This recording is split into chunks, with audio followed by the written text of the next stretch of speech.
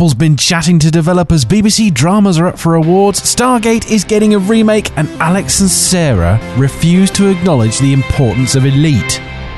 Let's do the airwaves.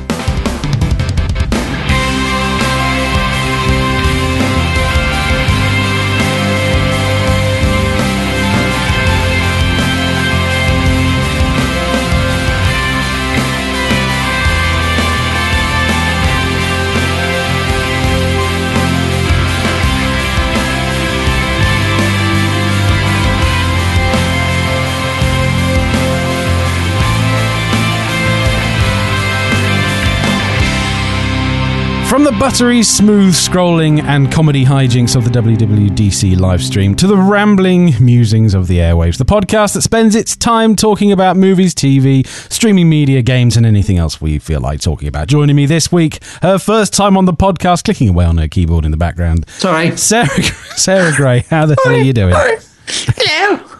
Are you all right? Hello from, I would say sunny Ireland, but it has been sunny today. It's a public holiday here today. Did you know that? Is it, what, in Ireland? Yes, it is. Oh, really? Do you know what? So I haven't been working today. No. I've actually been at a fundraiser for the local hospital. Well, that sounds like a good time. It was, actually. It's your first time on this version of the show, and you've Indeed. started it off exactly as you should by talking about the weather. It's how we seem to start every single episode, and the weather around me, it has turned into a very, very nice afternoon in Royal Wootton Bassett. But anyway, I digress. Next up, I know it's well. Yes, it's a lovely little town. Next up, gorgeous. Tony Blunt, how's things, sir? Not bad. The ramblings, that sounds like an improvement on our other shows. Well, it's not. To start with, I use ramblings in its most positive sense. Exactly. It's enjoying ramblings, isn't it? Yeah, it's just random chit chat. Indeed. Last but not least, Alex G. Fox. How the devil are you, sir? I'm okay, and the weather here is wonderful. Something like that. I was about to burst into song, and I completely lost track of what I was going to say. You know what? We must be more exclusive than the Apple WWF or whatever they call themselves, because they're having to stream theirs live to get people to watch. We still are so exclusive that we do this privately, and we only let people have it when we're ready. Indeed. Yeah. I mean, I'm sure we got loads of people trying to hack our stream and broadcast it. You know, they're like tweeting word for word verbatim what we're saying. But, you know, I mean, those Apple guys, you know, they had it, they've lost it. It's our time now. Well, speaking of WWDC, and that, is that what it's called? That their live stream, yes, the Worldwide Developers Conference. It's not wrestling then. It's not. Alex, I had an image of Tim Cook with a chair then, and you know. Oh, that'd be interesting. Yes, that'd be interesting. So, Alex, are you looking forward to controlling your expensive Philips lights with your iPhone? No, that's the butler's job. Is it? All right. Yeah. Well, are you looking forward to the semi-translucent window bars on the new? Oh, you know what? I was watching it. What were they calling it? Were they calling it material? They were. The material. I just like sitting there going, "You pretentious beep material! What, you've invented translucence now, have you?" It looks nice. And we have reinvented translucency. Yeah. Shame they didn't have a watch, because they could have reinvented time as well. Oh, they want a watch. Time. Yeah, brilliant. Yes. I mean, it's never going to be as good as Hammer Time. Hammer Time, no. Now, Sarah, we all know you're a die-hard Apple fangirl. Anything about WWDC, the announcement that has piqued your interest at all? No. Okay, Tone? As you cynically said about moving, getting excited about an icon moving slightly further to the left, that's pretty much how it's. It's just a load of hype. Yeah. All I've seen in the sort of quick look I had at Twitter was, they're copying something from Android, and then they're slating Android. Yeah, it was quite funny, actually. I mean, it's like, okay then. Was it uptake on Mavericks was 51%, and uptake on Windows 8 was, I think, 14%. And they were all getting rather excited, some people on Twitter, and I did point out that 51% of Mavericks is a drop in the ocean compared to 14% of Windows 8. They didn't come back to me. You know what? There was a couple of things worth mentioning, and they're not necessarily media-based, but from my point of view, the only thing that mattered is they finally seemed to have put right the one good thing that Mobile Me did, and they destroyed when they made iCloud. Mobile Me you could send large files via Mobile Me and someone could get a direct download link. Yeah? I have to pay a £100 subscription to a company every year, so I've got that facility again. They have now brought it back, and everyone's whooping and hollering, and I'm thinking, that's so amazing. You've brought back something that you broke. Well done. But let's get off of this. Let's talk about what really matters in the world. Indeed, that is BBC dramas up for 14 Critics' Choice Awards in the US. Sherlock, Luther, and An Adventure in Time and Space are among the BBC dramas to be nominated for Critics' Choice Television Awards in the US. Sherlock, His Last Vow is up for 4 prizes, with stars Benedict Cumberbatch and Martin Freeman nominated for their performances as Sherlock and Dr. Watson. The Good Wife, Big Bang Theory, Fargo, Masters of Sex, and The Normal Heart led the nominations with 5 apiece. The Best TV Movie category features British dramas Burton and Taylor, Sherlock, and An Adventure in Time and Space about the making of Doctor Who. David Bradley, who played the first Doctor, William Hartnell, is in the running for Best Actor in a movie or miniseries alongside the BBC's Dancing on the Edge star Chiwetel Ejiofor and Mark Ruffalo from HBO's The Normal Heart. Now, this is David Bradley. Oh, wow. That Adventures in Time and Space thing, that's been a popular thing, hasn't it? Yeah, I've said it before. I thought it was the best thing about that whole 50th anniversary, set of programs that they did. Yeah. I don't particularly understand why that particular episode of Sherlock was nominated, because I think The Empty Hearse was much better. Yeah, and it was also a lot more hyped because, of course, it was how Sherlock survived the fall from the roof of Bart's. Yeah. And I would have thought that would have been more likely to have been nominated. Because it's the middle one, wasn't it? His Last Vow. It was the middle one of the 3, wasn't it? No, it was the last one. It was the one about Charles Augustus Milverton, based on Charles Augustus Milverton, about a blackmailer. Although it was obviously slightly taken in a slightly different context. But then that's what Mark Gatiss and I've forgotten his name, Stephen, actually do so well. Moffat, yeah. Thank you. I couldn't remember his surname. I thought that was the weakest one, actually. I think the weakest one was the wedding one, wasn't it? The one in the middle. Yeah, that had some interesting moments. I do like it when you get those moments and they let you see into the idea of Sherlock's mind with tweets and various little, bubbles popping up on the screen with thoughts. I quite like that type of thing. They did that especially well in the first series. Yeah, they did. I loved that when he was thinking about directions in his head, and that was brilliantly done. Yeah, that actually, it was. I think it was a good modern way to show, because essentially it is exactly the same as what the original Sherlock Holmes used to do. He knew London like the back of his hand. Could rattle the streets off going through a hansom cab and knew exactly where he was going. And it was a good way to actually demonstrate that to people who don't know what Sherlock Holmes was like. Sure. That the modern Sherlock is just the same, but actually in a way that people can actually understand it. But the strange thing, I found it strange. And obviously, to let everyone know, both myself and Sarah are Holmesian, if that's the right word. We're both fairly addicted. Yes. Homesian, depending on how you want to describe it. Homesian? Oh dear, I'm not sure how that relates to me. Schlockian is the main thing, I think. Schlockian, that sounds very Jewish. Right, but the thing is, the Charles Augustus Milverton, Master Blackmailer, that His Last Vow was based on. I have found it of all the... No, there's 2 Sherlock Holmes stories I don't like because they make me slightly uncomfortable. There's this one, and there's a Sussex vampire. Now, I don't know why. I think the Sussex vampire, because it involves a child, and I don't know why it bothered me. And this one bothered me because of... They're more psychological than all the other things. Normally you get, blood and guts and something horrible has happened and, get on with the story. These 2 stories are ones that sort of get under your skin a bit. I think there are a few like that, though, Alex. They're the 2 that sort of stick in my head. But of all the story, when I realised they were doing the Master Blackmailer, I was like, oh, no. Because it's like, you've got 50-odd stories that I really like. And then they pick that one. I go, you know what, 50 to 1. And you had to pick the one.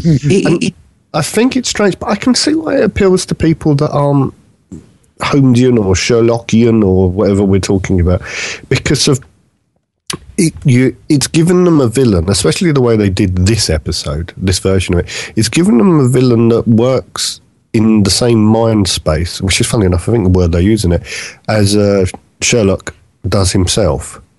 So it's the closest they could get to Moriarty without having a Moriarty again. Yeah. I think the thing is also is that in the Jeremy Brett series, they really bigged up that particular story, and yet in the original stories, it's only a short story. Yeah, quite. Yeah. And it's both of them have done the same thing, which is quite interesting. I mean, you mentioned the title, "The Master Blackmailer." That was created by Granada when they did the Jeremy Brett episode. That wasn't a title that particularly was used in the original story. Augustus Milverton, or I think that's what the original was called. It was called, it was just called Charles Augustus Milverton. Yeah. But what they did wrong is what made the first story, the original, better, I'd say, than this version, was the fact that there was a third party involved. It wasn't Holmes and Watson dealing with the finale, if you like.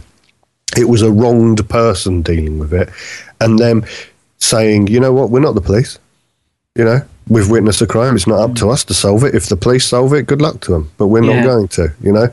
And that was the conclusion of that made that story relevant. The conclusion they came up with took the whole relevance of the original story out of it. And I think as someone that likes Sherlock, or the original stories especially, each story has a point, and it almost has a moral point. And that was one of the most defining moral incidents in all of the canon. The fact that him and Watson witnessed the murder and turned around and said, it's got nothing to do with us. Right? And that told you more about the characters than thousands of pages previously. And to change that, the only thing they did, you know, Sherlock killed someone in this version. He gets on a plane, supposedly to go to his death in Afghanistan after whatever he was. Oh, no, it was somewhere in the Eastern Europe. I can't remember now. And he gets his, he almost gets a royal pardon, and they bring the plane back and drop him off again. You know, that's only because they think Moriarty's coming back. Yeah. But the point is, the moral of the story is completely lost. In fact, it's not only lost, they've doubly overlaid on top the morals being twice as bad, if you like. So not only is a murderer, he's going to get away with it, whereas before he was judge, jury, but not executioner. And it's 100% turn, and then layering some more rubbish on top of it. And, you know, it's completely off topic of what the story was about, but it's quite an interesting chat anyway. I think that, to me, is why it's the weakest story. But I don't think this series was that good. No, in general. It was the first. Go on, Russ. Sorry, it wasn't the strongest one of the lot. I still think the first series is the strongest because of the entrance the series makes. Yeah, the first episode was the best. Still my favourite. Studying Pink. It is good. Yeah. It was. It's quite strange because, as Alex says, I'm an aficionado, and it took me a while to when I was watching the first one the first time, I thought, not sure I like this. And then I thought, no, come on, Sarah, just drop it. Stop trying to continually compare stuff to the original canon. And that's what the Jeremy Brett stuff was about. That was exactly what it was supposed to do.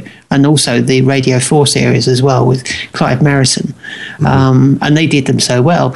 But if you take Sherlock Holmes and put him in a modern era, that's exactly the type of situation that you would exactly, and it's brilliant.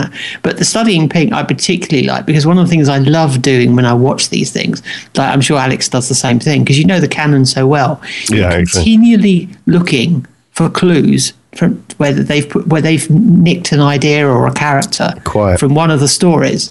And if everyone thinks Studying Pink based on Studying Scarlet, yes, the main storyline was, but there's references and links to about 5 or 6 different stories in there, if you know the canon. And I love that part. It's fantastic. It's something for the fans, and I'm really glad that Stephen and Mark, thank you. They did that. They've done that so well. They've interwoven it into the original canon, links to the original canon in it. It's brilliant. I think you've hit the nail on the head there. The reason why the second series and consequently whatever else has happened hasn't worked so well is when it started, you could see two Holmes fans honouring Sherlock Holmes by doing this and being really excited by the whole thing.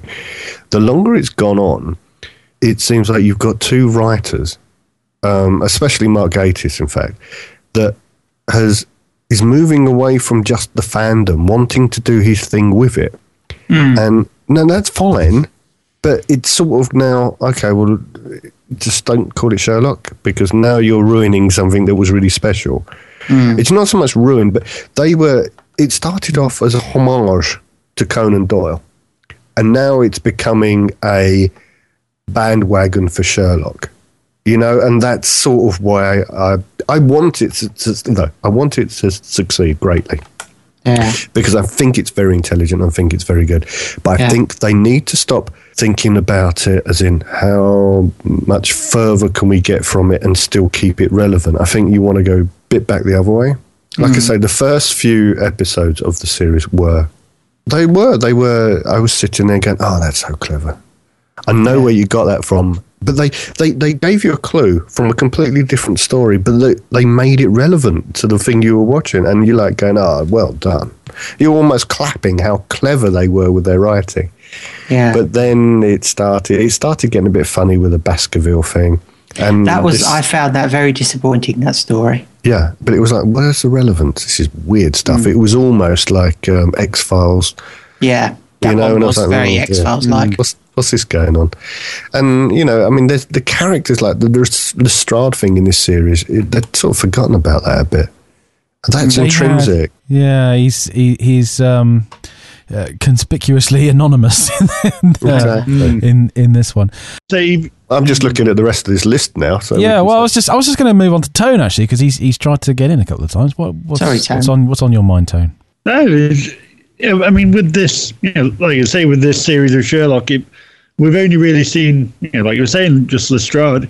He was there as a sort of side character, even in that first episode, the empty hearse. He wasn't there where, like in the other series where he just turns up in Baskervilles. He just claims to be on holiday and thinks. But you know what? That's he's actually part of the story. The weird thing, and that's what they did in here. They've lifted bits out of some of the Basil Rathbone movies, which had nothing to do with Holmes. They were Sherlock, but they were pretty far-fetched from Sherlock. Yeah. Well, they were PR things for the war, really. They weren't really stories. I never particularly liked the stories in those. Apart from his last bow, which was the East Wind, Carlin Watson, which they did brilliantly. Yeah, that was a beautiful sentence, wasn't it? But that was things like, when, I can't think what the film was called, but it was when they were taking the ruby or diamond on the train to Glasgow, and, that was one of the Basil Rathbone films. But Lestrade was pretending he wasn't there on the train for any other reason than he was going fishing in Scotland, and it was that I was thinking, oh, now you're lifting stories from Basil Rathbone films. I was saying, oh, come on, there's plenty of good stuff. You don't need to go to lift stories from a bad copy of a bad copy. It's like, you've got the master, let's not. It's almost like, when in the old days when you used to get a video of a guy in the pub and, it was like a copy of a copy of a copy of a copy, and you could vaguely make out what was in the background through the white noise. So, The Good Wife, I never saw it, but I heard great things. I've heard very good things about The Good Wife. Fargo, well, I've spoken about Fargo. That's the series, though. Yes, exactly. We're looking at this. Tone, you like the series? Yeah, I have seen much more favourable reviews of the series in general. I'll be honest. From people who did say, like Alex, the film I couldn't really get into, but the series it's taken a even weirder turn in some ways. But I do think I don't know if, say, a couple of years ago we were on a real high with all these things. Because you can look at the list and you can say, oh, look, Doctor Who and various other things. I don't know if we were at such a peak that we're doing the natural falling off a bit because there's only so many peaks you can hit and stay at the top. Yeah. So, I mean, maybe this year is a case of, I mean, if you look through this list, the only thing like that Doctor Who special, which was about, the original making of Doctor Who, it was very good. But for most of us Brits, we're emotionally attached to that part of the storyline. More so than the new characters and the new doctors and this, that and the other. So, but, I'm looking through this list and I think, yeah, they were good, but they weren't the great that we had, say, the year before. And I think that's just a natural way it's going to go. I think we're going to sort of import a bit of an Americanism, Americana, if you like, for a couple of years, which sort of gives us the breather. I mean, it's silly, right? But I watched the last series of Downton Abbey, for instance, as it came out. And I'd never seen it before, as it came out. I mean, as you know, I'd never watched it. I watched it, I think it was Netflix. And I thought, you know what, this is really good. So I watched 3 series of Downton Abbey or whatever it was, and I really enjoyed it. But when I watched the last series as it was, it gone. No, it wasn't terrible, but it wasn't as good. And I just think we had such a peak a couple of years ago that we're all sliding down the bed, and that's going to happen. And it probably needs to happen. It's the way to sort of sort the wheat from the chaff. The trouble is, say in America, curve of the way things go, isn't it? Really, but in American TV, we find that in British TV, there's a natural curve. If it starts dying off, they sort of slowly kill it, and then we move on to something. American TV, it's like, no, we're going to do another 478 episodes of this. Yeah, we'll absolutely beat it to death. We'll beat it to death, and then we'll kill it 20 years after it should have been killed, and throw its dried out husk into the bin. It tends to be, I think, with Americans, particularly sitcoms, it tends to be that if it gets through the first season, then they do tend to go with it for quite a long time. It's a bit like a medieval birth, isn't it? If your child makes it to 6 months, you've got a chance. Dear. Well, it only goes to show that we are in a bit of a renaissance when it comes to television. We've got some great stuff coming out of both the UK and the US, really, isn't it? It's been good. I think that's why places like Netflix and Amazon, they're going to have their time now, because they're hitting the right part of the curve. And they're also hitting it in the way that we want. We want to be able to say, I don't know, Orange is the New Black is out a couple of days, isn't it? And then we will go, oh, right, I can go and watch 50 hours of telly over the next month if I choose to do that, or however long it is. I don't know. It's probably nowhere near that. And we have sort of, it's like someone giving you, instead of giving you a slice of cake, it's like saying, here you go, here's the whole Battenberg, go for it. And it's that sort of thing. And, us as a society, that's how we are at the moment. And I think, I don't know if that's the competition problem that the TV networks are having, but I do think that I think we're leaning towards that, but not only in just, the way it's delivered, I think we're leaning towards that in just the fact that it's almost like Netflix, Amazon, or whatever, they've got the energy of youth. It's a new system, it's a new company, it's a new this, that, and the other. And, they've got that buzz, whereas the others are just sitting back a bit and going, okay, we're getting on a bit. We just need a couple of years to relax, and then we'll be back again. I think it is nice, though, Alex, that you were able to watch Downton Abbey on, it's on ITV, isn't it? I think so. You were able to watch it, and then you thought, I know what I'm going to do. I'm going to watch every single episode of that series that was on before. Brilliant. You go on to Netflix, or if you want to subject yourself to that kind of thing, you go on to Amazon Instant Streaming Prime Collection Delivery Service and go and watch it. Let us get into the movies. Roland Emmerich is rebooting Stargate with a new movie trilogy. This story from io9.com. It looks like Stargate is about to lose its status as one of the major movie franchises that have never been rebooted. Good heavens. Well, when you think about it like that. Roland Emmerich and Dean Devlin are officially returning to the world of Stargate with a reimagined trilogy of films. According to Deadline, MGM and Warner Bros. Have announced that Emmerich will be directing and Devlin will be producing the trio of films, which MGM's Gary Barber says will bring their reinvigorated vision of this wildly popular property to audiences of multiple generations. There's no word on what the focus of the new films will be or what direction they're taking with the reboot. In Malcolm Tucker's in famous words, they are going to go beyond delivery and beyond that. Well, I'd imagine the direction will be probably through the gate. Yeah. And the focus will probably be the gate. And from what I know about Stargate, the first few films should never have been made. My understanding of it was they were quite appalling. It was only when the new Star Wars came out that it put it in context. Well, I haven't actually seen Stargate. The original film. Since the original, I haven't seen it since the original one came to television, and that I think was back in the 90s, wasn't it, Tone? Yeah, because that was like 94, I think it was in the cinema. So yeah, and then they followed it up with SG-1. And the weird thing is, it's rebooting, but it's only last year, the year before that they finished doing TV, and they had sort of attempts to, I think the last series got cancelled, last spin-off, and then they said they were going to follow it, finish that up with a film, and they didn't. This is my problem. This is my problem with this. Sorry, because it's too soon to, Yeah, they've just finished it. It's like it would have been like remaking Battlestar Galactica in 1990. About 2 years after they did the last sort of special edition one, or rebooting the Hulk, after. Oh, hang on. Yeah. Now, what it is, they're getting so quick that they're actually going to do reboots before the original next. Yeah. Well, that would be the most efficient way of doing it, wouldn't it? Yeah, this is a remake of something that haven't been done yet. Yeah. Forgive my ignorance, guys. What are we talking in terms of reboot here? We're not talking in terms. Are we talking in terms of a remake? It sounds but it's by the original. It's by the original people as well. So that's the part that interested me. It's the original guys.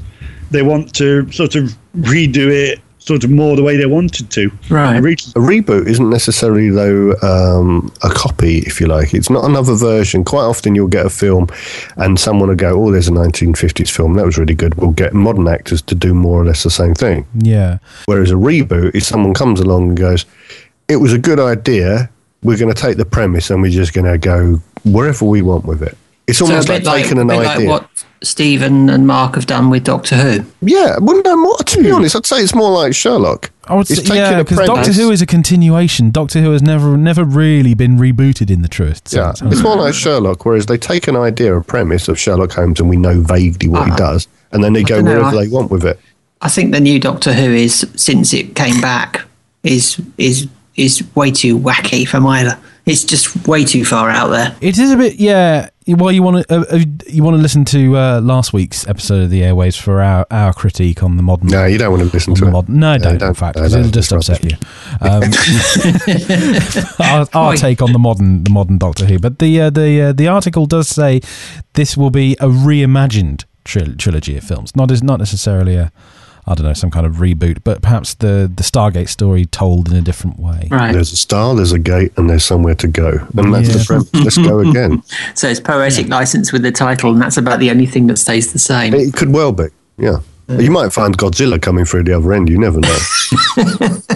Or the Titanic crashing through like in Doctor Who, which is just like, sorry, but that's just too far out there. So yeah, that was a bit weird. That was slightly poo. But it did have Kylie Minogue on it, so there was a saving grace. I don't watch the new Doctor Who because I just find it too far out there. But every time I happen to glance at it, they're on Earth. Where the hell did that come from? The original series of Doctor Who, they very rarely went back to Earth. Exactly. That's what sci-fi is all about. Surely, is you're on different planets and different, civilizations or whatever. Why on earth would you spend? I mean, I can understand maybe an overlap in time in terms of having something there, but when it's just. I just don't get it, And I think something came up where they did sort of ratings of newer episodes, of the Eccleston series, and the ones that actually weren't set on Earth didn't get as good ratings. I don't know whether that factored into it. I would say that's probably because people haven't got the imagination. Possibly. I agree that, I think the stories in the original Doctor Who were great. But the sets obviously needed updating. Cardboard sets. I think everyone would say that. And the aliens made out of bubble wrap. If they'd done the same sort of thing, but with with modern sets and modern ways of making things, I think it would have been great. Well, we need to reboot. It does need a reboot. Oh dear, it seems to be the answer for everything these days. Well, let's continue on. 50 greatest movies of all time, from Star Wars to Alien to Skyfall. I looked at this list and I thought, I'm sorry, but this has been done by blokes. This story by the Mirror.co.uk. Mirror movie critic David Edwards strikes back against Empire magazine, who voted the second Star Wars film the greatest movie of all time, with a critique of the list. So this is the Empire magazine list, which has at the top of it, The Empire Strikes Back. Now, while The Empire Strikes Back is very good, it's not the best film ever made. No, I mean, as Sarah says, it's by blokes, but it's not only by blokes, it's by blokes of a certain age. You've got by so blokes many of a certain age and a certain colour. It's by blokes of a certain age and a certain colour that live in a certain area and have a certain financial income. Yeah, and it's a certain genre, because there's so many films in there that are violent. Quite. How many of those films? You look at all those films, take out the sci-fi, like Star Wars and Which were fairly Raiders and violent. stuff like that. You know, I mean, and Lord of the Rings. You know, I mean, I'm not a fan, but where's the Harry Potter film? Yeah, I'm looking at this, number 40, It's a Wonderful Life, and it's almost like The Pub Landlord, and here's one for the girls. Well, not only that, but looking at the films, this is one that was made before 1970, apart from Casablanca. Yeah, okay, there's two for the girls. Yeah. You know, I mean, I think this is one of those lists that are put together by... Citizen Kane, I suppose. I mean, Citizen Kane, I'd agree with. Forrest Gump, Yeah, but a lot of them are in here for intellectual snobbery. Oh, yeah, I've never seen Citizen Kane, but I was told it's like really important, so I'm going to put it in my list. It's that sort of thing. Where's things like The Great Escape? But you go back even further. I mean, I've only flicked through, right? But you find me a Hancock. I've done it again. You find me a Hitchcock. Yeah. You know, you tell me that there's not a single Hitchcock film in... Oh, Vertigo. There you go. We found one. Okay, number 43, right? There you go. And even then, I wouldn't think it's the strongest one. Like Pan's Labyrinth. Okay, that's one of the 50th greatest film ever made. I mean, you just go, right, okay, number 1, Empire Strikes Back. Right. The Godfather, good film. Okay. So you got The Dark Knight. I don't think it was. I don't think Godfather was that great. My brother absolutely loves it, but I just thought, what? Well, I'll tell you what, I thought it was good because I watched it for the first time about 2 months ago. Okay, Shawshank Redemption, it's okay. You read the book, a lot more interesting than the film. But Pulp Fiction was a good film. No, it wasn't. I watched 2/3 of it. No, it was a clever film. It was put together. The storyline was a bit silly, but it was put together. But The Lord of the Rings, right? That's one of the best sleeps I've ever had in the cinema. Raiders of the Lost Ark. I mean, I'm just going for it. I mean, Lord of the Rings, it's like, I don't know. You know, like if you had a 5-star rating on, say, Netflix or whatever, okay, that type of thing, and you sort of get a 5-star rating by a certain demographic that would watch those sort of films, and it's that type of thing. I mean, what you really need is you need a film critics best 50 films. Yeah. And get the world's top 20 film critics from all over the world, including, Bollywood movies and all the rest of it. Then put together a universal best 50 films in the world. So, because I think these things should almost like be a film bucket list.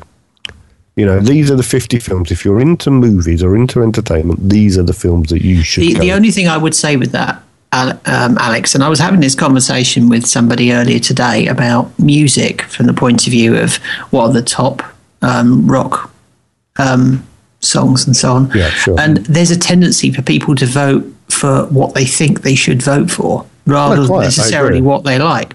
I mean, you know... But you need to have an argument also. This is also one of those things that need debating.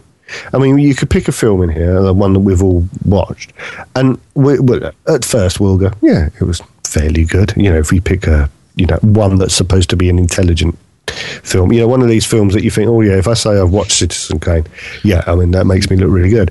Now, Citizen Kane was okay. You know, it was. I mean, that's what it was. It was okay. I mean, Orson Welles made better films. The Third Man, I think that was far better than Citizen Kane. But it's horses for courses. How can you say I don't know, a populist movie like Sound of Music. I've never seen it, but my wife really loves it. My younger boy really loves it. And I reckon there's probably more people on this planet that really love watching Sound of Music than Die Hard 1988. But this is exactly the point. It's the genre that there's so many films, particularly at the top of that chart, that are the same sort of genre, that it cannot possibly be a definitive 50 greatest movies, because it's, as you described, it's people with a certain interest, all of the same interest, that have come up with that list. If it had one or two like that, but there was a balance of all sorts of different genres, it would be far more believable. You know, this is almost like a list. Sorry, carry on, Tone. This is almost like a list you'd get if if say SFX magazine compiled a top 50, because there's so much sci-fi in there, and they'll include the fantasy as well. Yeah, that too. Yeah, I mean, you know what? I'm shocked Avengers Assemble is anywhere near that. Yeah, I think it would actually make a good running TV series. It'd have to be a late night. Only certain people would be interested. Maybe even BBC 4. But I reckon it would be quite good to have like a. Every Sunday in the morning we have like the political debate programs, and does God really drive a Yamaha type questions? I mean, they're great, but I think it would make it really interesting. Run it for a year as a whole project for a whole year, and say, okay, we are going to sit down and we are going to argue until we have managed to convince each other, almost like a jury in a courtroom, that we are going to get the definitive best list. Not, the grumpy old people that have got a problem and they say, yeah. And you always get the kids, someone that I don't know once did Blue Peter on these programs, and they're talking about some scene in some film or some program that was done 20 years before they were born, and they're pretending they remember it like it was yesterday. Now, what we need is some people to sit there, or get all the critics that ever come on TV, and they sit there and they argue, and then for the first 6 months, they sit there and they go, right, these are the ones that are going to be in the top 50. And then for the next 6 months, they sit there and argue and put them in order. I reckon that would be really interesting to watch, rather than a load of people I've never heard of telling me about something. And then and you stick them in a room and you don't let them out until they have black smoke or white smoke, like we do when you elect the Pope, because they'll be there for years arguing it. And then something like Netflix would be really good for them to have. And then they could have a pass to the 50 greatest films as voted for by the Netflix people locked in the room for a year until they came up with the right answer thing. I'd pay for that. I'm not even sure if you got if it was just a Netflix list that would be a definitive list. You'd probably come up with a similar sort of list. Yeah, but the thing is, you need somewhere that you can actually then gain access to watch these films, because it's your bucket list of movies. You could do it on loads of topics. I just noticed, by the way, you say that The Godfather was number 2. The Godfather Part 2 is number 15. Are you telling me that both those films are in the top 15? Come on. You're never gonna get a list of films, of greatest films of all time, because my list of greatest films of all time will probably have a lot of Star Trek in it. Alex's will probably have a lot of old films in it. Tone's will probably have Ghostbusters somewhere in it. All 78 versions. And yours will... Sorry? This should be interesting. Mine will have... I don't know. You haven't been on the show enough times recently, but we'll have to... That's bound to be really violent. Well, that's why I wanted to see what... That's why I wanted to see what you guys. It'll be a load of war films starring who did True Grit? I've forgotten his name now. John Wayne. Yeah, it'll be a load of John Wayne films and spaghetti westerns. I'm kidding. No. I mean, I agree about things like The Shawshank Redemption. That's one of my favourite films of all time. Star Wars. As I've said many times before, it probably get me in trouble. I'm done with Star Wars, I think. Jaws, never seen it. Inception, that's a good film. Goodfellas, that's a good film. Fight Club, that's a good. They're all, Back to the Future, that's classic. I don't like taking films and saying, right, you are number one. You are the best film of all time. You have everything. There is everything the medium has to offer is available in Star Trek 2, Electric Boogaloo. Yeah, but it's like saying, one day I'm going to watch Schindler's List, and after that I'm going to watch Casablanca. It's like, I think the mood thing may be important with this. No, I mean, I quite like it on the grounds of it's so easy to rip to pieces. It is. This list. Yeah. I mean, it's not like, we're going to sit here and say, I've got to watch all these. I mean, Pan's Labyrinth. I mean, the fact that I'd vaguely heard of it was I was quite impressed. I'm pleased to say that one of my favourite films of all time is in the list, The Breakfast Club. I was actually looking at that when you said it, but I didn't pick it. I've never seen The Breakfast Club. Oh, it's a fantastic film. It awesome was film. just before St Elmo's Fire and that lot came out, wasn't it? Right, these kids don't even know what I'm talking about, do they? No, they don't. But that was the Brat Pack. They were the. I don't know. Did they have a Brat Pack type thing anymore? They don't really, do they? Because it's all pop people rather than film people. Not anymore. There was talk of people like George Clooney and what's his name? Like who's married to Angelina Jolie. What's it? Brad Pitt being the Brat Pack. That section of people who were actually in Ocean's 11, not the original. That's it. The I remake. couldn't remember. Yeah, that's why I couldn't remember what the film was called. That's what I was thinking of in terms of the Brat Pack. Yeah. But that's actually quite interesting. I've just read what they said, and it's absolutely true. He says Rob Lowe assaulted members of the Brat Pack assembled for detention in a teen comedy that, while impressive, isn't a patch on high school flick Heathers, which released 3 years later. That's true. Heathers is a really, really underrated of that genre, but you can't really put the two things together because Breakfast Club was a slightly quirky. It was like, coming of age. Heathers was about killing people.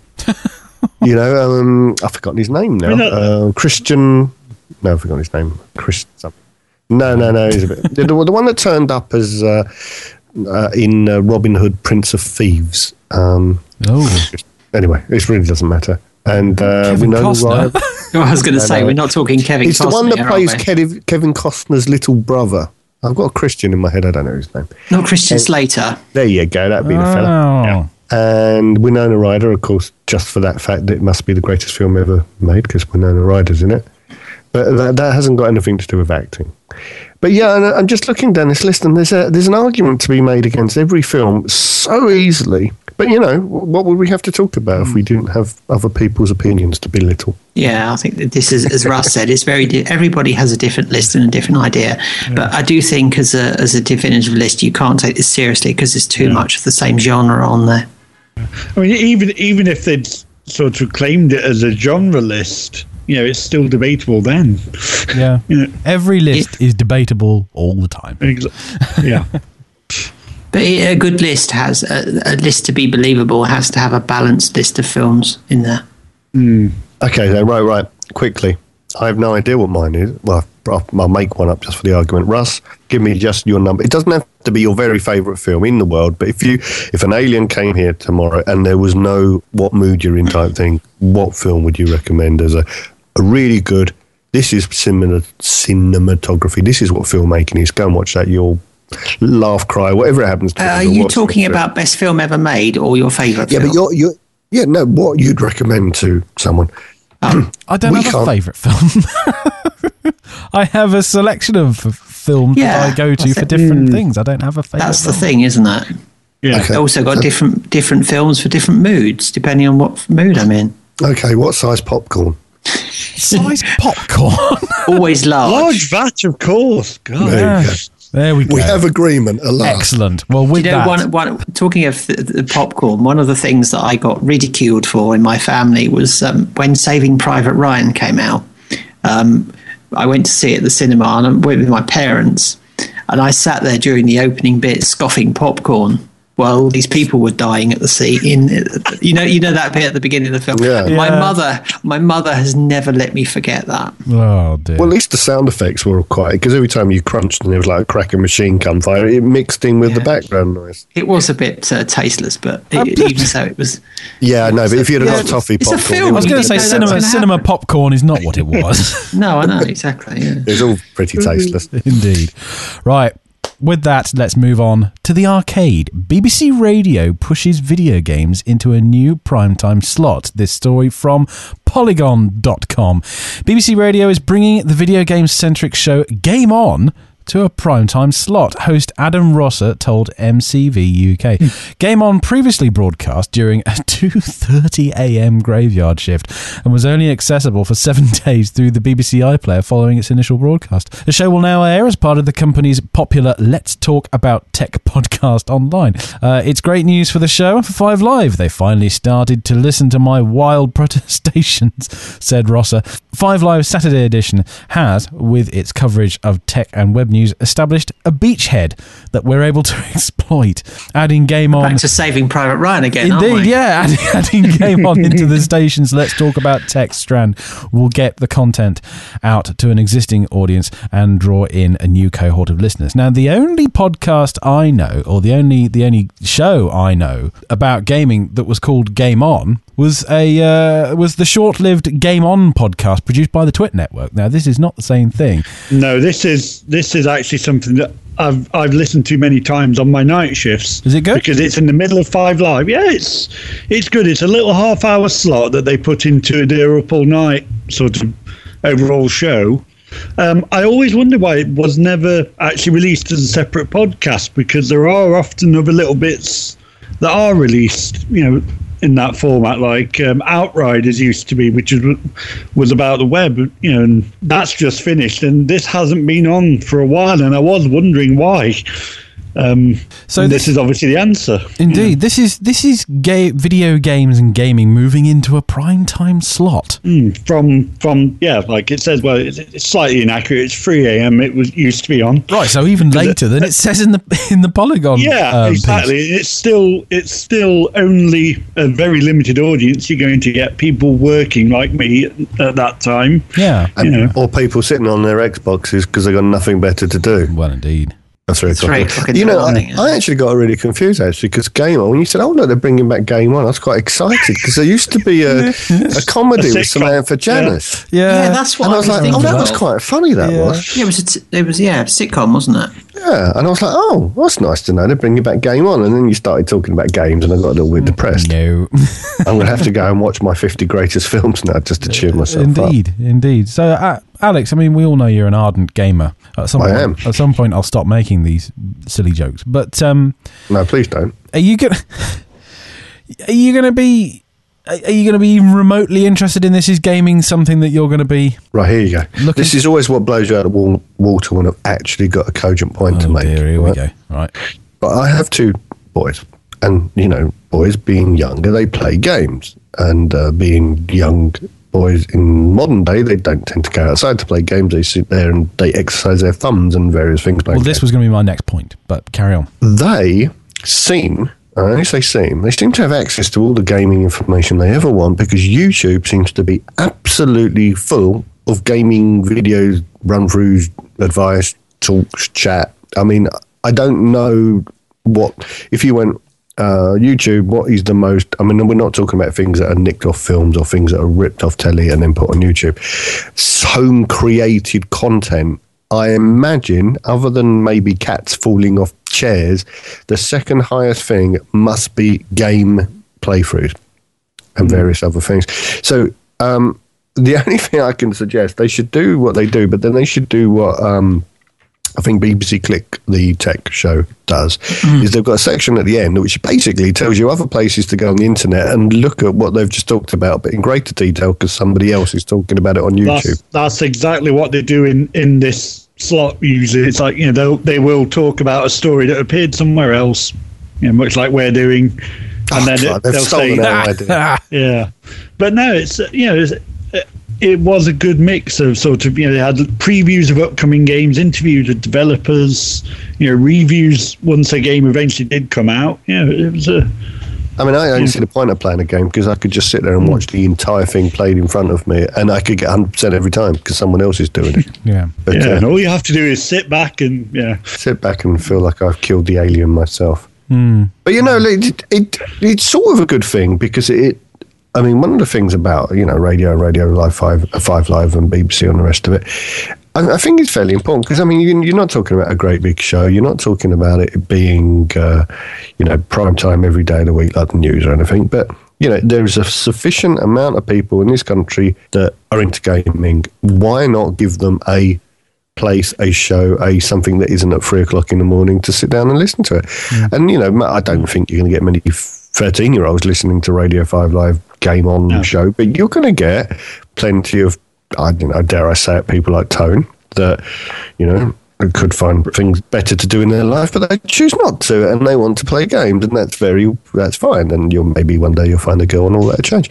But until then, you want to enjoy yourself, and why not? I think it should be made more accessible. And the BBC is for everyone. It's for every section of society. Whatever your religion, your creed, your orientations, or everything. And gamers, they definitely. It's weird because if you look at the money that's produced by games, so therefore the amount of people that play it on mainstream television, I've seen one weird advert that seems to pop up. I can't even remember what channel it is, and there's a boy and a girl, and they seem to be trying to be funny in a slightly MTV way. It's only an advert, and it's some sort of gaming program.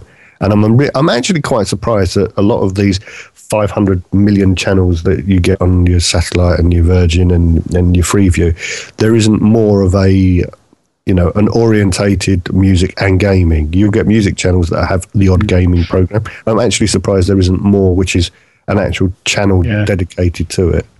I mean, you used to get sort of more gaming shows on what you call mainstream TV. You got a lot of that in the 90s, but not so much now, really. I don't know. I think it's a different. Not quite sure why. I think as the problems that Twitter have had with their gaming show, it's a different animal from what a lot of other tech shows. And I don't think anyone's actually found the successful formula that makes it work. I mean, my nephew listens to a lot of gaming podcasts, but I haven't got a clue what he listens to. There's a lot. I don't think there's anything that's dominated that era out there. Yeah. It's YouTube seems to be the best sort of arena that has been found for that. I mean, even like CVG, they do various strands on it, with Future publishing across many YouTube channels, where it's playthroughs, it's, upcoming stuff. It's, with GTA 5, they were live streaming the game, so you could watch them playing as a massive group, things like that. I think the only podcast that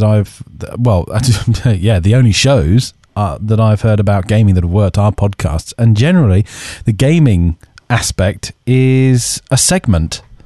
Like on the old Totally Rad show, they used to have a segment on games. There's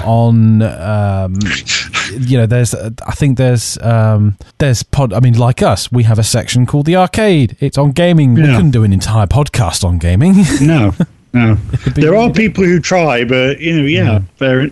I mean, you used to have even Sky One at one point had a thing called Gamesville, where it was sort of in a studio. They'd have challenges between, say, two members of the audience. They'd have a section on cheats and tips for games. That sounds a lot like Games Master, and you remember in the early 90s. Yes, it was sort of very much like Games Master, but they tried to make it more hip for a modern, all this. Because Games Master was all console games and things, wasn't it? Yes, it was, and this was pretty much the same. It was, because this was after Games Master ended, really. Because at the time I had an Amiga. So Games Master wasn't much use to me. Right, next up, Elite Dangerous opens up premium beta to 10,000 more players. This story also from Polygon.com. A $150 premium beta will offer access to Elite Dangerous for 10,000 more people, Studio Frontier Developments announced. The premium beta phase on Friday with all of the major features that were added to Elite Dangerous in its 4 preceding alpha phases. Participation in the premium beta is available and costs $150. Buying in will give a player a lifetime expansion pack as well. The immediate focus is on testing the systems and servers with a step change in numbers using a rebalanced game based on feedback and information from the recent alpha builds, Frontier Development said in a news release. The 10,000 new players will be trading, pirating and bounty hunting in 5 different star systems covering 200 cubic light years of space.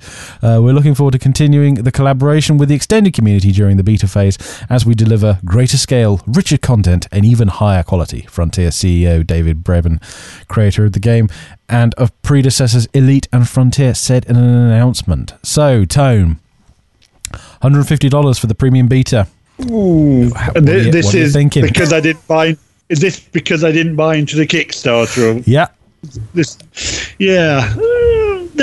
I'm sure there will be people who missed the Kickstarter who might think that's, because I'm sure in the Kickstarter itself there were higher, donations made. There were. Well, the Kickstarter raised nearly £2 million, and in total, because if I look at my Elite Dangerous backers area that I've got access to, they've raised £3 million, £3 million pounds. 3 million, real money for a change. Proper dough. As opposed to that thingy over the pond that's as opposed to that halfway between the two. Yeah, the crossed out S. Yeah, that's the one. Twice in some cases. Indeed.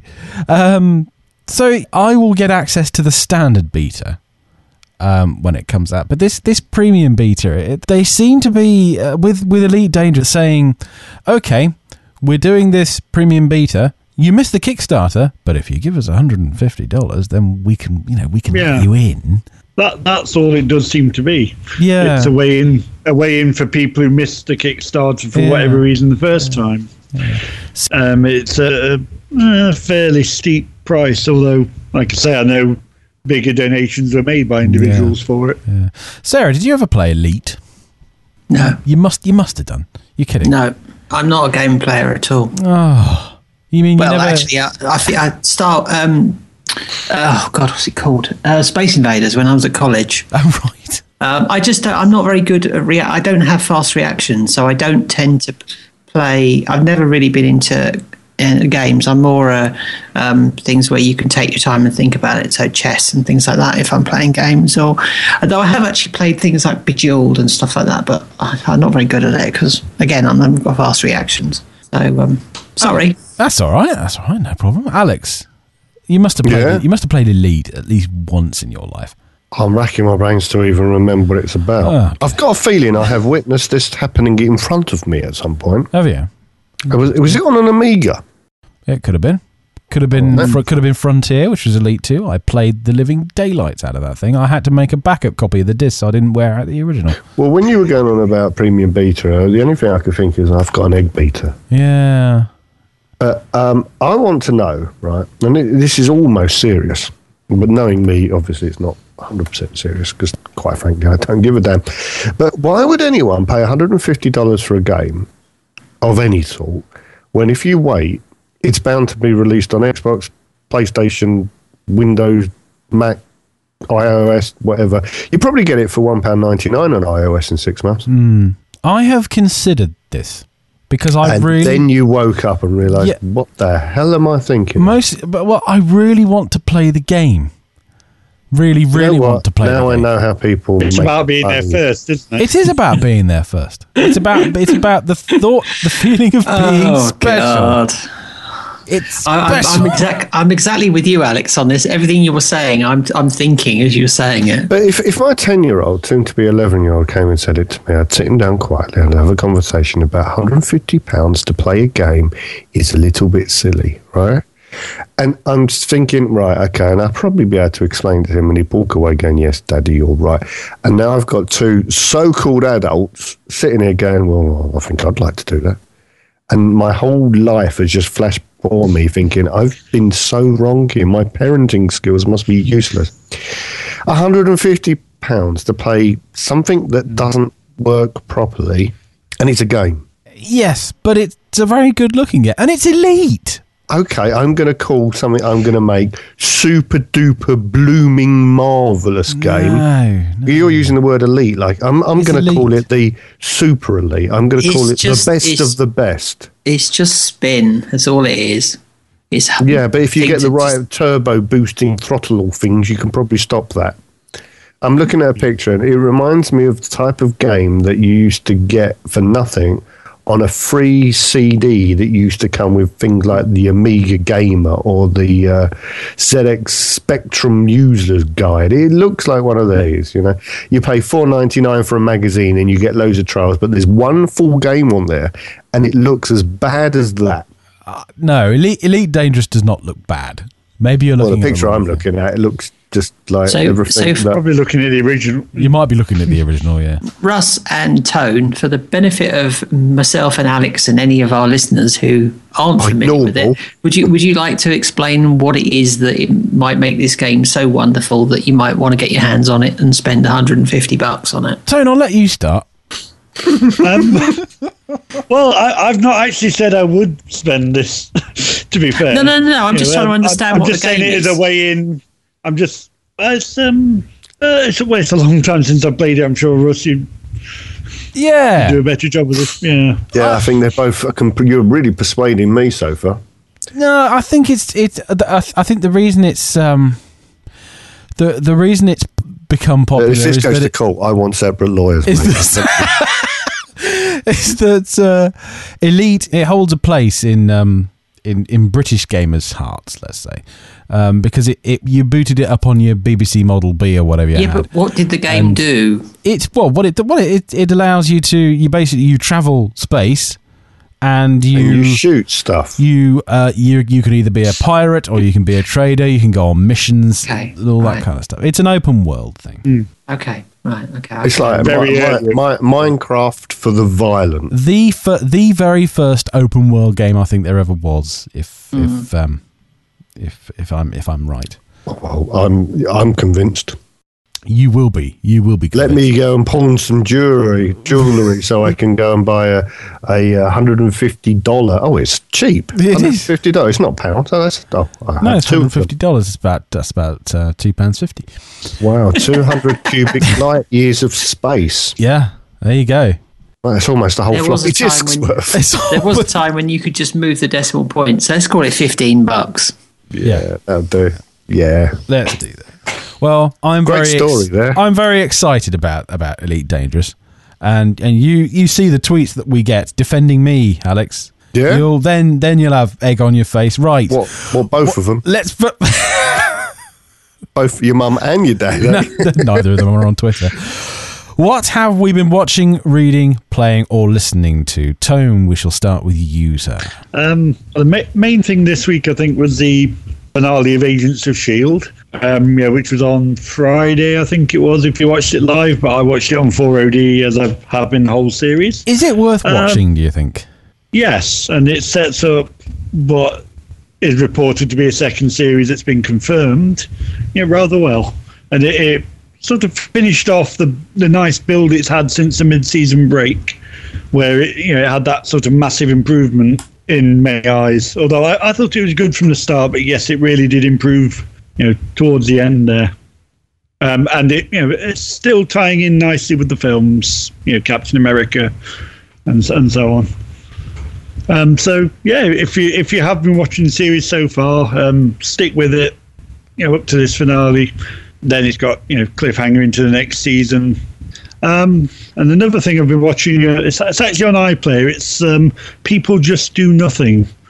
And what it is, it's one of these, BBC Free is sort of shifting to iPlayer only. This is like one of the first premieres of a sort of comedy thing on there.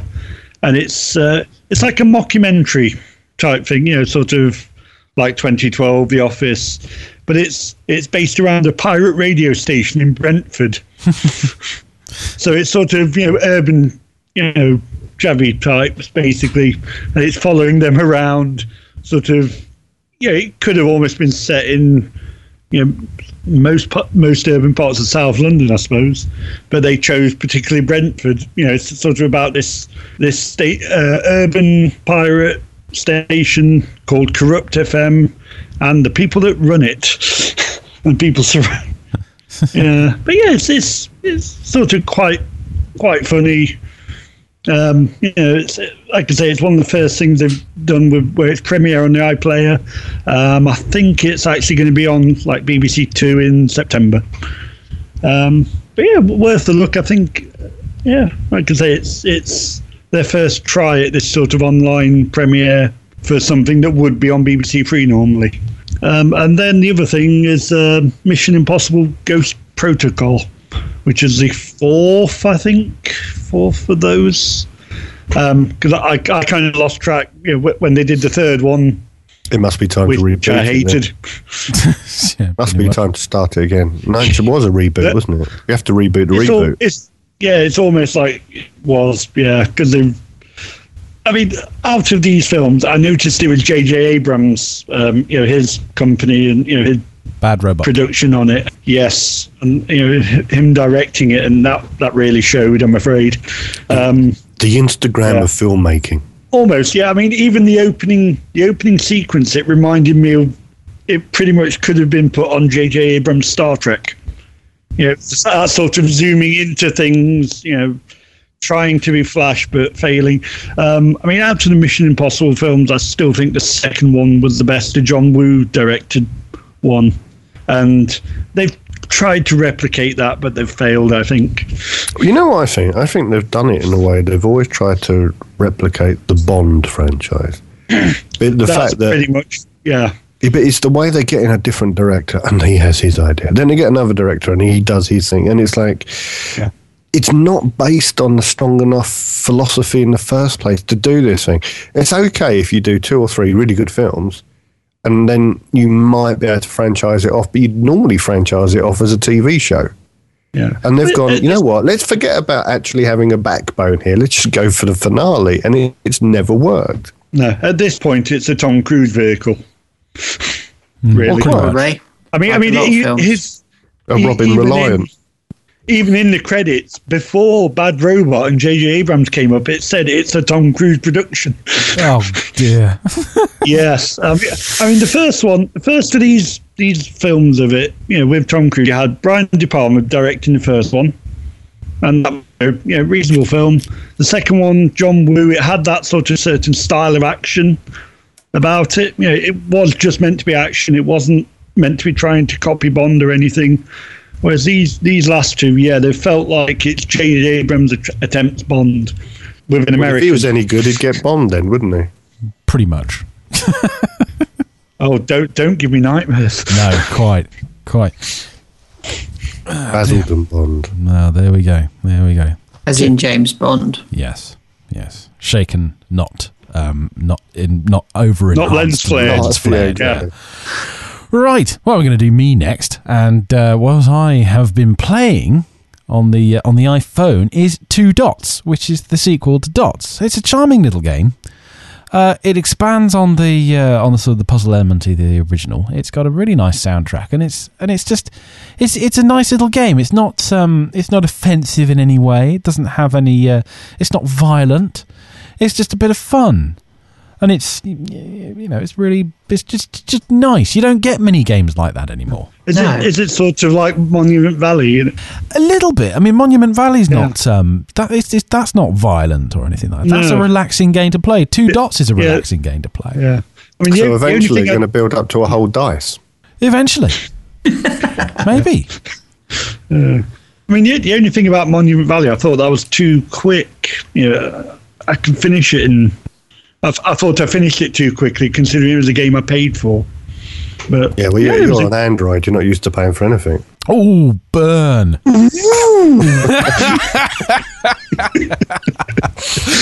Oh dear. Well, moving swiftly on. The next thing on my list is the Best Marigold Hotel soundtrack by Thomas Newman. I think I brought this up when I said I'd watch the film in the first place. It's a great soundtrack. It's got a bit of an Indian edge to it. I've been doing a lot of walking recently, and it's a nice walking soundtrack. It's just nice to listen to, and of course it goes well with the sound of the birds and things like that, especially if you're walking in the sticks, as I usually do. And the last thing on my list is The Diablo Show. This is it's a podcast from Frog Pants. It's Scott Johnson and friends. He gets various people on who are in the know as far as Diablo goes. For those of you who don't know what Diablo is, it's a game with string. No, it's a game by the same people who made no, it's a game by the same people who made World of Warcraft and the Warcraft series. It's on its third in iteration now. It's just had an expansion put out. It's a fantastic story and sort of ever continuing stream of narrative, and Scott Johnson's Diablo show is very, very good. I heartily recommend it for anyone who plays the game.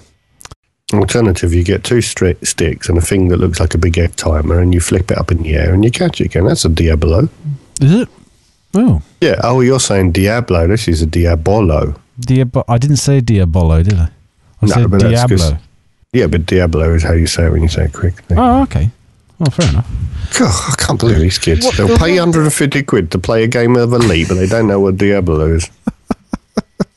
You used to get court jesters and things throwing them up in the air and catching them again. I've never seen one. Sarah!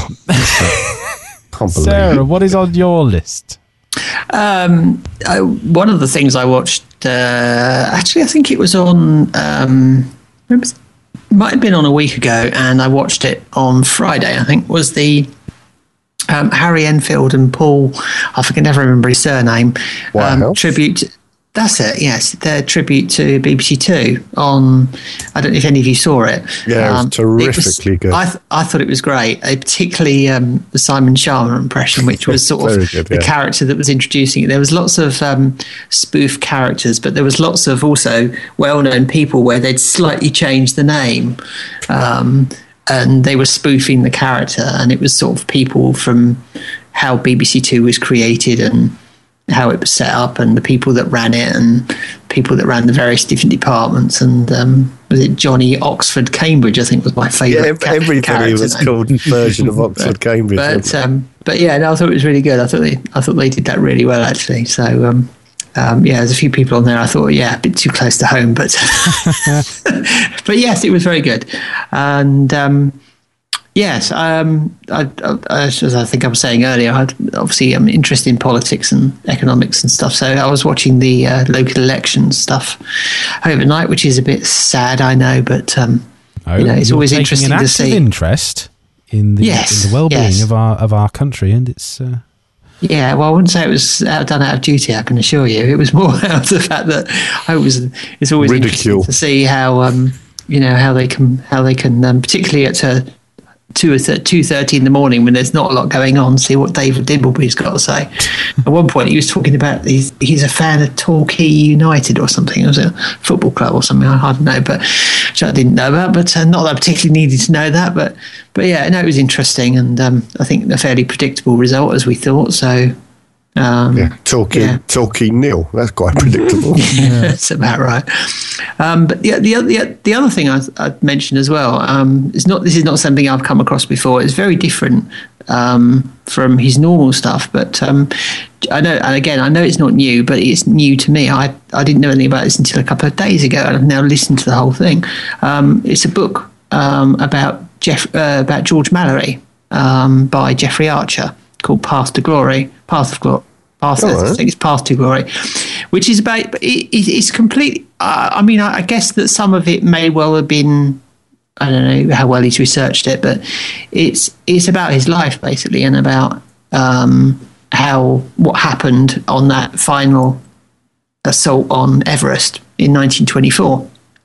And what led up to that and everything, including, interesting story about how he missed his interview for his place at Cambridge, and he scaled the wall to get over because the bursar had been told not to let anyone in after 3:00, which was the interview time, and it was how he actually managed to persuade them to actually let him in when they saw how well he could climb, which was interesting. But yeah, no, it was very interesting. I personally, I didn't really know a great deal about George Mallory. He was actually one of the most interesting of the mountaineers at the time. Yes, yeah, and I found myself actually while I was reading it, because I thought, hang on a minute, that name rings a bell. I thought when I first got it, I thought it was normal fiction. I didn't realise. Now I thought, hang on, George Mallory, I know that name. So went and looked him up on Wikipedia, and of course, by then I was just following using the Wikipedia entry as I was going through the story and realising it was all true. But it was very interesting, and as Alex said, he was an interesting character. I mean, I've done a lot of work on the Mallory exhibition because I do a lot of work for the Royal Geographical Society, and Right. I've been sort of working. So there's a lot. If you're interested in Mallory, there's a lot more academic books. Shall we put it politely? It's not. On It's the not subject. It's not something I'm massively interested in, but it's good to have a good understanding of how good he was. Yeah, I mean, one of the great things about it as well, it was at a time where photography, which is the way I'm into it, had got to a point, at that point, where the plates and everything were physically movable and they were able to develop on the side of the mountain and things like that. So it was properly documented rather than just in drawings and paintings. So Yeah. it's like the first attempt at ascent on Everest, where basically the whole thing was properly written down, photographed, all the information was there, from the beginning to the end. I don't want to spoil the end. Yeah. But so anyone that knows Mallory knows how it ended. Well, I was going to say one of the things that I find fascinating. I mean, I'm not massively into it, but if people like conspiracy theories, you should definitely read about this because it is it's a bit more than just the grassy knoll and all that. There's a real story to what happened, which we'll probably never know. So I mean they were very, very, very close to the top.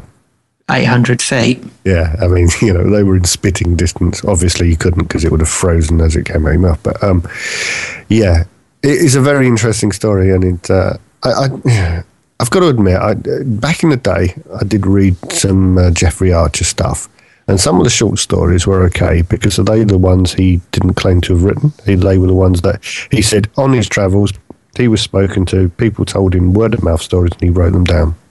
They were great.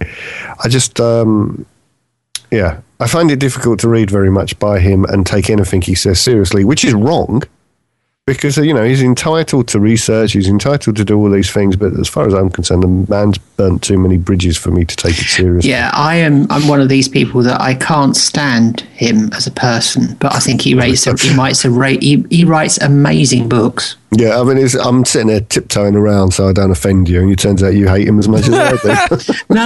No. I mean, since that court case, I definitely had no time for the guy.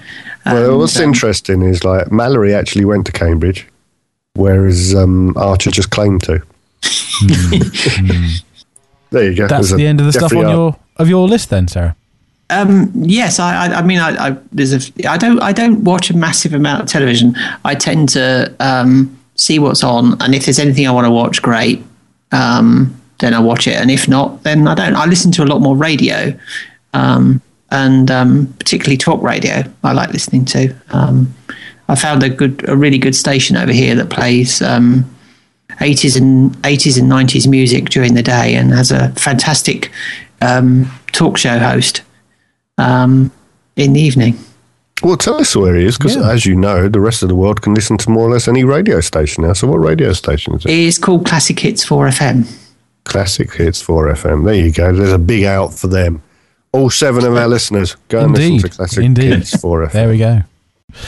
Right, Alex, what is on your list, sir? And don't forget, I need to know what you think of a certain film we discussed on Twitter. Right, I will start off with a certain film we discussed on Twitter, which is The Best Marigold Hotel. Now, I watched this a couple of weeks back, and I think we didn't do a show that week, so it sort of went by the by. I really enjoyed it on quite a few levels, actually. It was well acted. It was a nice story. The characters you didn't like, they didn't get their comeuppance, but you got rid of them. Yeah. Certain characters you did like and you had sort of affection for, they ended up okay. It wasn't like, everyone's going to be happy and everyone's going to be great, but they'll be all right. They'll be okay. And, it was sort of almost honest in that approach. And, okay, just a very quick synopsis. It's a guy who's inherited a hotel from his father, and his father was a big dreamer somewhere in India. I can't remember where it was, but it was in India, okay? And he doesn't get any customers for this place, so he decides the best thing to do is set it up as a hotel for British elderly people that can't afford to live comfortably in England. What they do, they come over and they live in this hotel there, and he will look after them. So it's the Best Marigold Hotel, and it's basically for British expats without a lot of money of retirement age. And that's how it works. It's run down. It's a shambles. Half the people want to be there some of the time. Most of the people don't want to be there, but they couldn't think of any other choice. And they were all taking this great risk at the end of their lives, if you like. And that's the basis for the story. What I really enjoyed about it, though, is it had a really nice feel of modern India against old India. The modern India thing was actually quite... It was very respectful to the old ways. It was very respectful to the people, and everyone in there was respectful to most people. Of course, you had the cliche, white, poor, working class English people are racist, and thankfully they dealt with that and got rid of it towards the end of the film. And that made me slightly uncomfortable because, why did it have to be the poor white person that was a racist? It happens, but, knock the cliche on the head. But there was some really nice, signs of modern India, but I'm not saying, India should modernise or something all that. Of course there isn't, but it's not something as, Western as we ever really hear about. We overhear about, old India or modern India, but it's still with the old attitudes. And it showed both sides. It showed young people with, get up and go, and a little bit of cheekiness and a little bit of naughtiness and a little bit of, he got up and went. It was more than that. I enjoyed it. It was a nice film. The ending was a bit predictable, but it was the ending I wanted. So good, and it was full of good acting. It was full of sort of nice, cozy old people and lots of young, pretty people, and it was a nice film. I enjoyed it, and I'm really glad you advised me to watch it. If you've got a couple of hours spare and you want to watch something that's going to make you think a little, feel warm at the end of it, and be glad you watched a nice little film, go and watch The Best Marigold Hotel. And I think that might have even been on Amazon rather than Netflix, because I can't remember. It's on one or the other. I have a feeling it's on Amazon. It's not on Netflix because I've just had a quick look. There you go. That'll be Amazon then. Well, anyway, once you finish watching it, go and listen to the soundtrack, and then gear up for the sequel, because there is The Best Marigold Hotel 2, and guess who's in it? Richard Gere. They did say at the end he wanted to expand the hotel for Americans. Yeah. That was in the end of the film. It was announced. What? This is back on the 10th of January 2014 on the BBC. I just did a search for it. And Richard Gere signed on to appear in The Best Exotic Marigold Hotel 2. I can see that working, though. Probably could, because he's old enough to kind of... It's not just he's old enough, he's smooth enough to pull it off. He plays an older man. He's a bit like Harrison Ford. He plays the older man that age isn't an issue. He's just cool. He's laid back. He's basically the older man we all want to end up being. Yeah. But it's still going to be, Dame Judi Dench and Bill Nye, and Dev Patel as well. Well, I hope they are still living there as opposed to come home and gone back again. And he's, I forgot her name now. It seemed like a Downton Abbey reunion, actually, at times, because half of them were in Downton Abbey at some point, if not permanent characters. Right, so getting on to the things I have watched. I'm actually trying to watch what Tone's typing in the chat room. It's probably good night, I've got to go to work. And if it is that, why doesn't he just say it? Anyway, okay. Right. Oh, look, thanks, guys. Go now, chat soon. Bye, just to let everyone else know. Hey, broken the third wall. Bye. Right, Tone. Okay, on Netflix, I watched Rock and Chips, which is the sequel to Only Fools and Horses. Well, it should be the prequel, really, shouldn't it? But I don't know how. Is that the one with Boise in? No, that was the green, that's green the grass. It's the green grass. Yeah, this is the one where it was the story, more or less, of how Rodney came about. It was a story of his mum and various other things. It's the point is, the first time I saw the first episode, I was slightly disappointed because how can someone else be playing Del Boy? Well, of course someone else is playing Del Boy, because Del Boy's 16 when this starts, 15, 16, he might have been 15. And all the other characters are in it, but they're all played by someone else. The only character that's in it that is from the original is Nicholas Lyndhurst, who's actually playing Freddy the Frog, who is Nicholas Lyndhurst's real father, which you find out in Fools and Horses, so it's no surprise when you see this. Kelly Bright, I think it is, that plays the mother, isn't it? Joan Mavis Trotter. I'm doing quite well with names tonight. Like I said, the first time I saw it, I was like, oh no, it's not Fools and Horses, it's different characters. But then I'd watched there's three of them, and I had watched them all previously. And there was meant to be a concluding fourth, and then John Sullivan died. So the story was left a bit.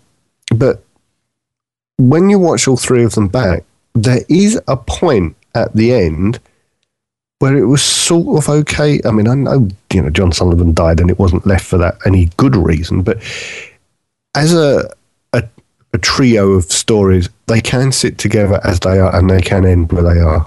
It's okay. And so, at first I was like, well, I didn't want John Sullivan to die, but I was like, he must have really wanted to finish this. But there is a point where you can sit it and go, no, it's okay where it ended. It was all right. Anyway, it's on Netflix. I really, really enjoyed them second time round. The characters are as strong played by these actors, and the jokes are as funny using these actors as they ever were using the actors that we were used to. I just found it was just, I had to get over that prejudice of it not being only Fools and Horses. So, I mean, I went back to this probably 2 years after I originally watched them. And I highly recommend it if you've not seen them before, but don't think of them as, oh, it's not David Jason and what have you. Think of it as these are loads of really, really fine actors playing really good, funny roles and some really good stories.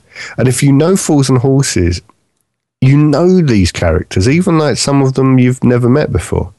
You've never met the mother because she died before, But one of the good things is she didn't die in this, which is obviously what it was intended for the last piece, because that's how the story moved to Fools and Horses. But I'm really glad, because I didn't want it to. Didn't need to happen. I know what the future holds for her, but at the moment, she's young, happy, and messing around with Freddy the Frog, and it's good. And everything is good with the world, as they say. So I do heartily recommend that if you're a Fools and Horses fan.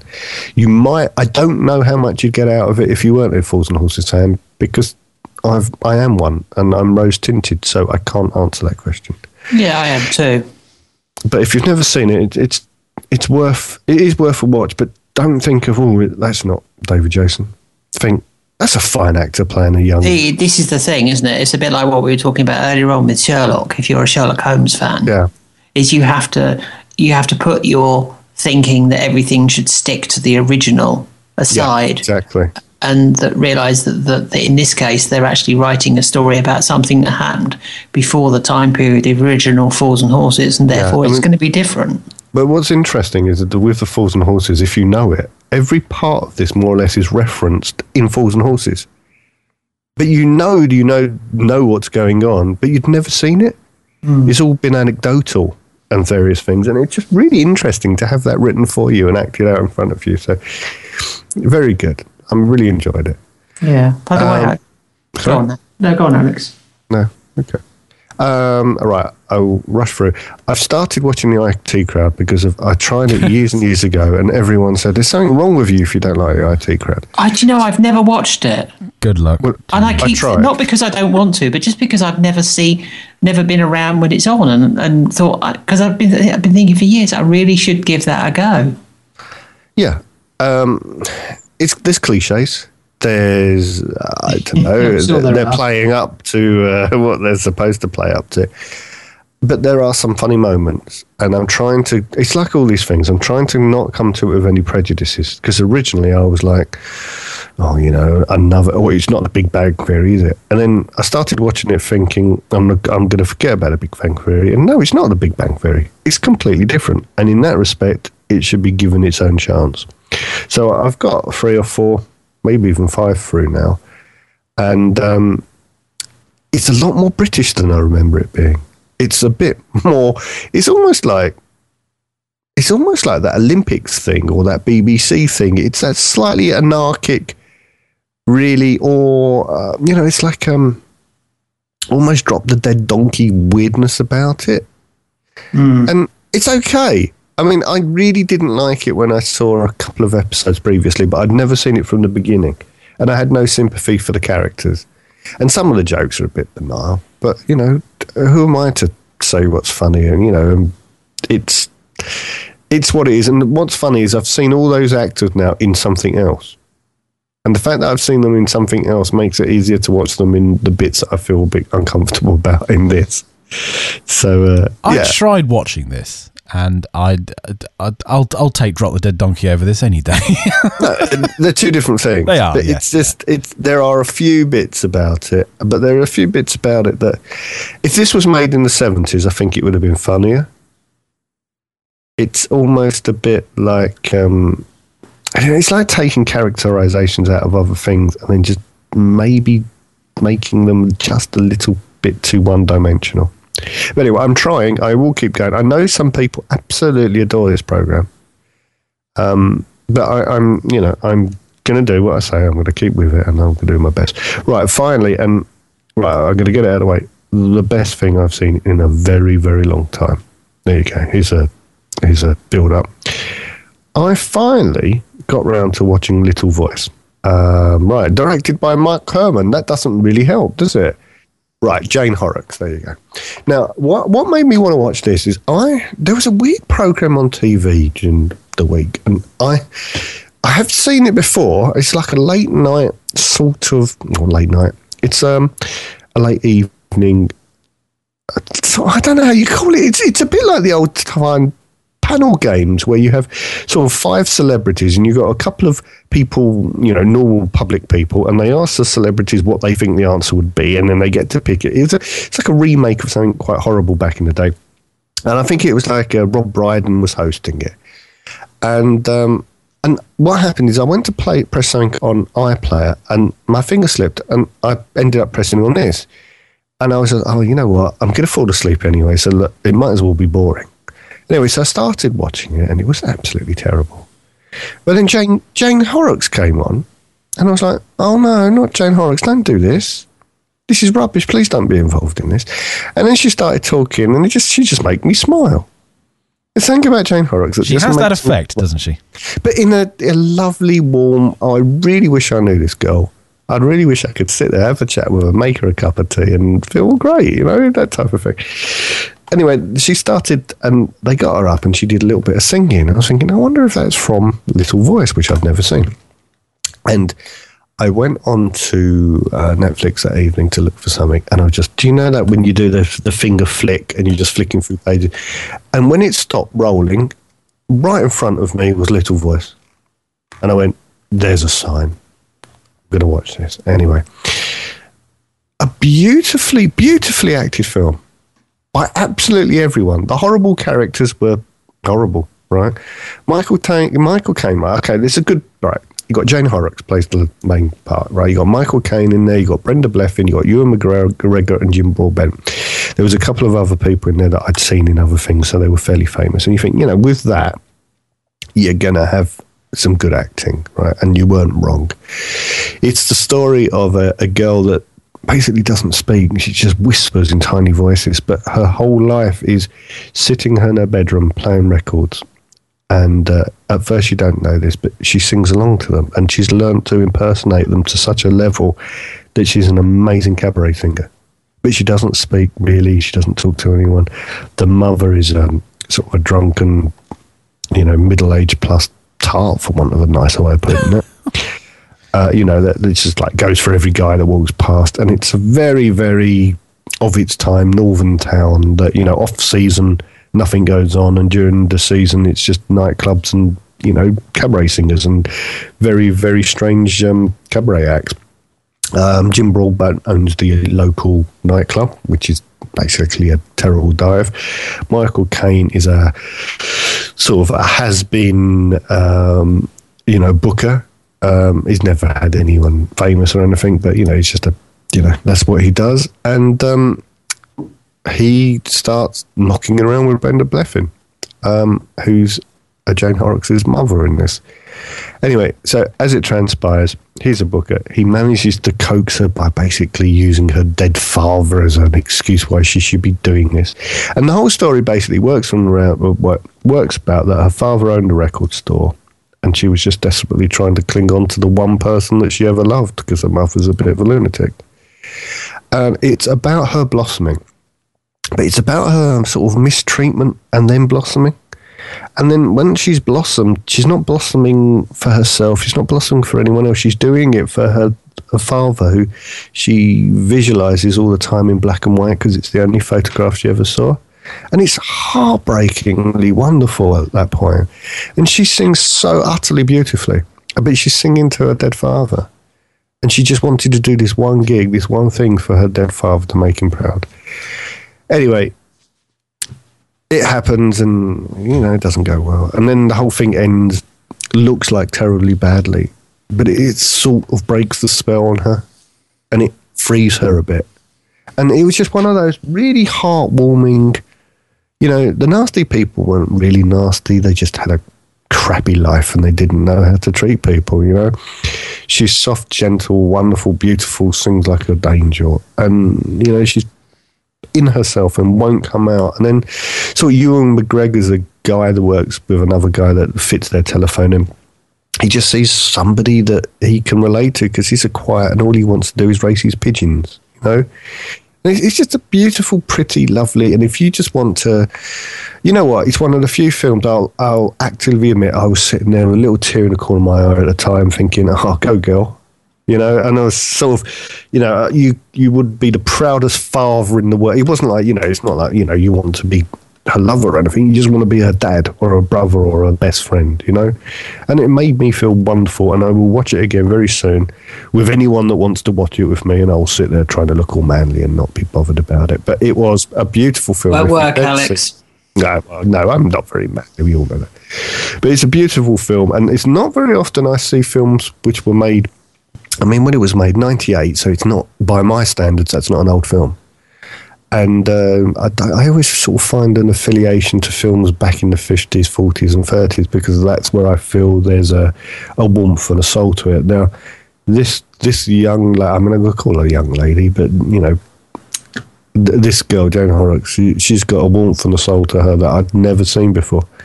And it comes out in this film, and it's a beautiful film. And I'm waffling on. I've got to stop. I do advise anyone. Yeah, I'll tell you what. If you got a new girlfriend and you want to impress her, bring her home and say, well, let's just put a film on it. And even if you're the type of bloke that doesn't want to be seen to be weak and feeble, she will love you if you put this film on. There you go. There's my advice to all the people that would otherwise pick the top 50 films from that list we had earlier. Yeah, don't you want to win favour with a small child, get them a Diablo. And if you want to win favour with a new girlfriend, sit there and watch Little Voice. I must admit, you sent me the Wikipedia link for a Diablo, and the only image they seem to have of one was a cartoon drawing of someone using one in the 1880s. Yeah, that's about the last time that's my version of Elite. Oh, fair enough. That's the last time I played a game. Fair enough. Right. Anyway, I quite liked it. I don't know if it came across. No, it didn't. I think you're going to have to go through it. Reiterate more about Little. I tell you, you've convinced me. It's one of those films. I've got to admit, and I would say it to my mother. At the moment, I am in love with Jane Horrocks. Yes. Yeah, I'm sure she won't mind. And neither of them will mind. Well, what about your wife? No, she'll be quite happy. But I don't think Jane Horrocks would ever lower herself to this level. Well, you never know. There's hope. There's hope. There's hope for you, yeah. I tell you what, Alex, that says more. That's more insulting to your wife than the fact that you might actually she might be interested. The fact that you just said that. Yes. Actually, the hope was for my wife. She might be able to get rid of me.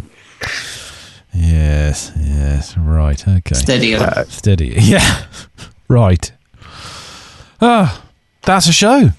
That's a wrap. That's almost a show. It's almost a show, but there's one. It can't be a show because I haven't got my Twitter handle wrong yet. No, quite. There's one bit left. Sarah, where can we find you? Best place to get hold of me is on the Twitters at Sarah Jane UK, and also on various shows on the British Tech Network. Indeed. Yeah, it's nice to have you on. Yes. I think from the conversation that Alex and I had about Sherlock, I think maybe we ought to look at doing something there.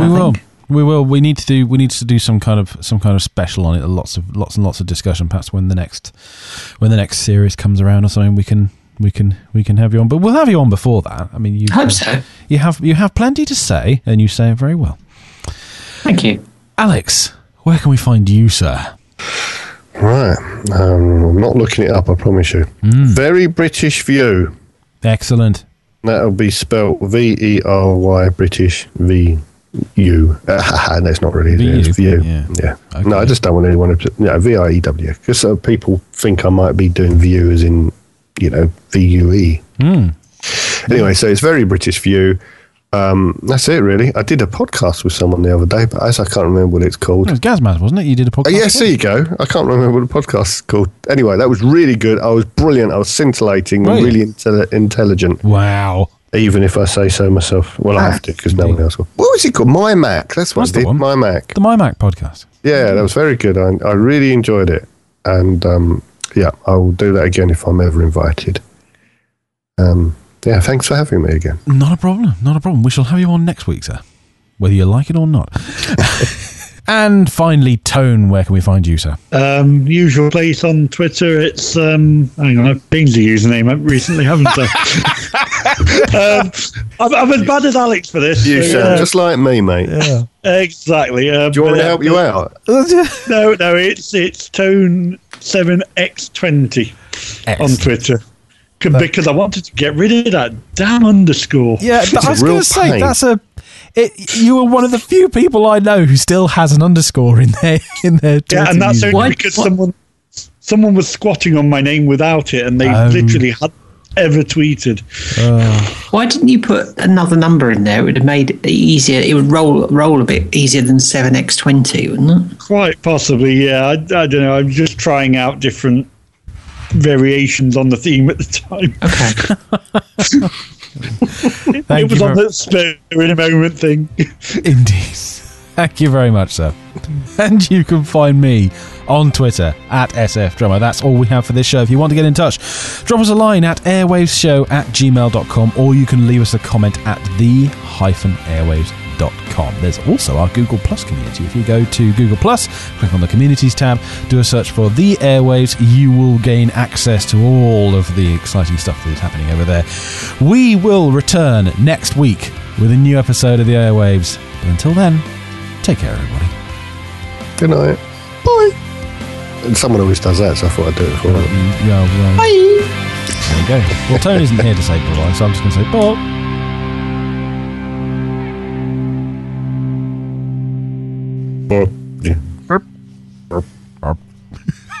We're just making a sequence of silly noises. I know, let's finish.